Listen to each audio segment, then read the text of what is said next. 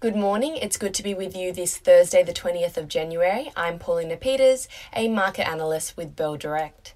Well, yesterday we saw the Aussie share market follow Wall Street's lead, closing 1% lower, with the tech sector weighing down on the market the most.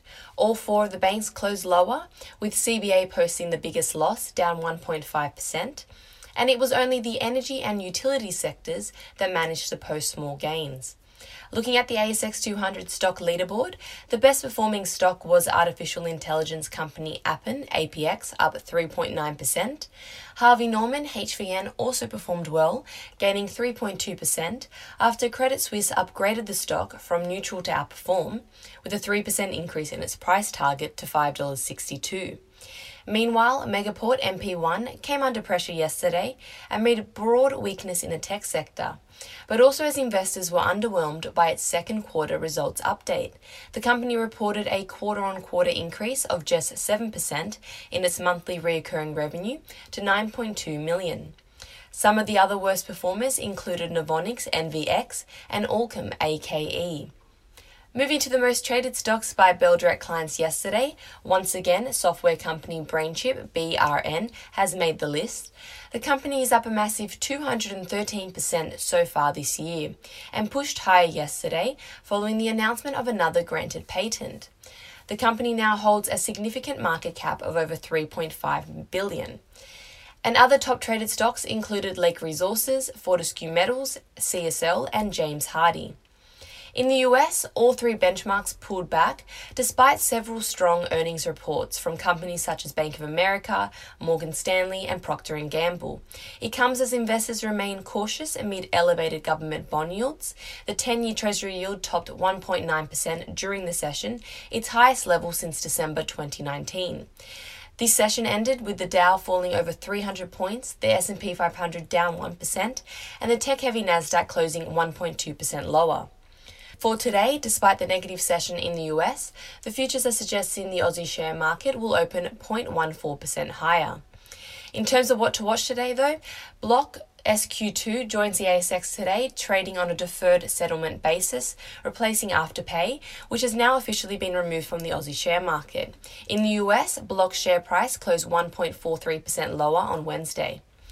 Economic news-wise, yesterday consumer confidence for January fell 2% to 102.2, which was surprisingly solid given the rapid spread of the Omicron variant. And today, the unemployment rate for December will be released. As a reminder, the unemployment rate came in at 4.6% in November, and consensus expects December's reading to fall to 4.5%. Moving to commodities, oil prices lifted for the fourth day to a 7-year high, as an outage on a pipeline from Iraq to Turkey added to the tight supply outlook. The WTI crude oil price is currently up 1.18% to US $86.58 a barrel. The gold price lifted 1.5% to US $1,840 per ounce. The seaborne iron ore price is trading slightly lower at US $127 a tonne, and the silver, copper, and platinum prices are all trading between 1.5 to 4.5% higher.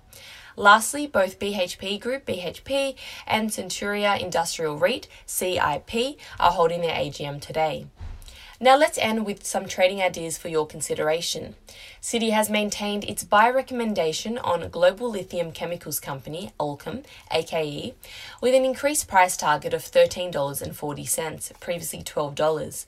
Citi believes AKE's solid December quarter production results have been largely overshadowed by record lithium prices, and are of the view that AKE should benefit from record spot pricing as contracts reset in the March quarter, which will provide more exposure to indices. Separately, Bell Potter has a hold rating on AKE with a price target of $11, while Credit Suisse has an outperform rating and a price target of $13.70. Finally, Trading Central has a bullish signal on Orica, ORI.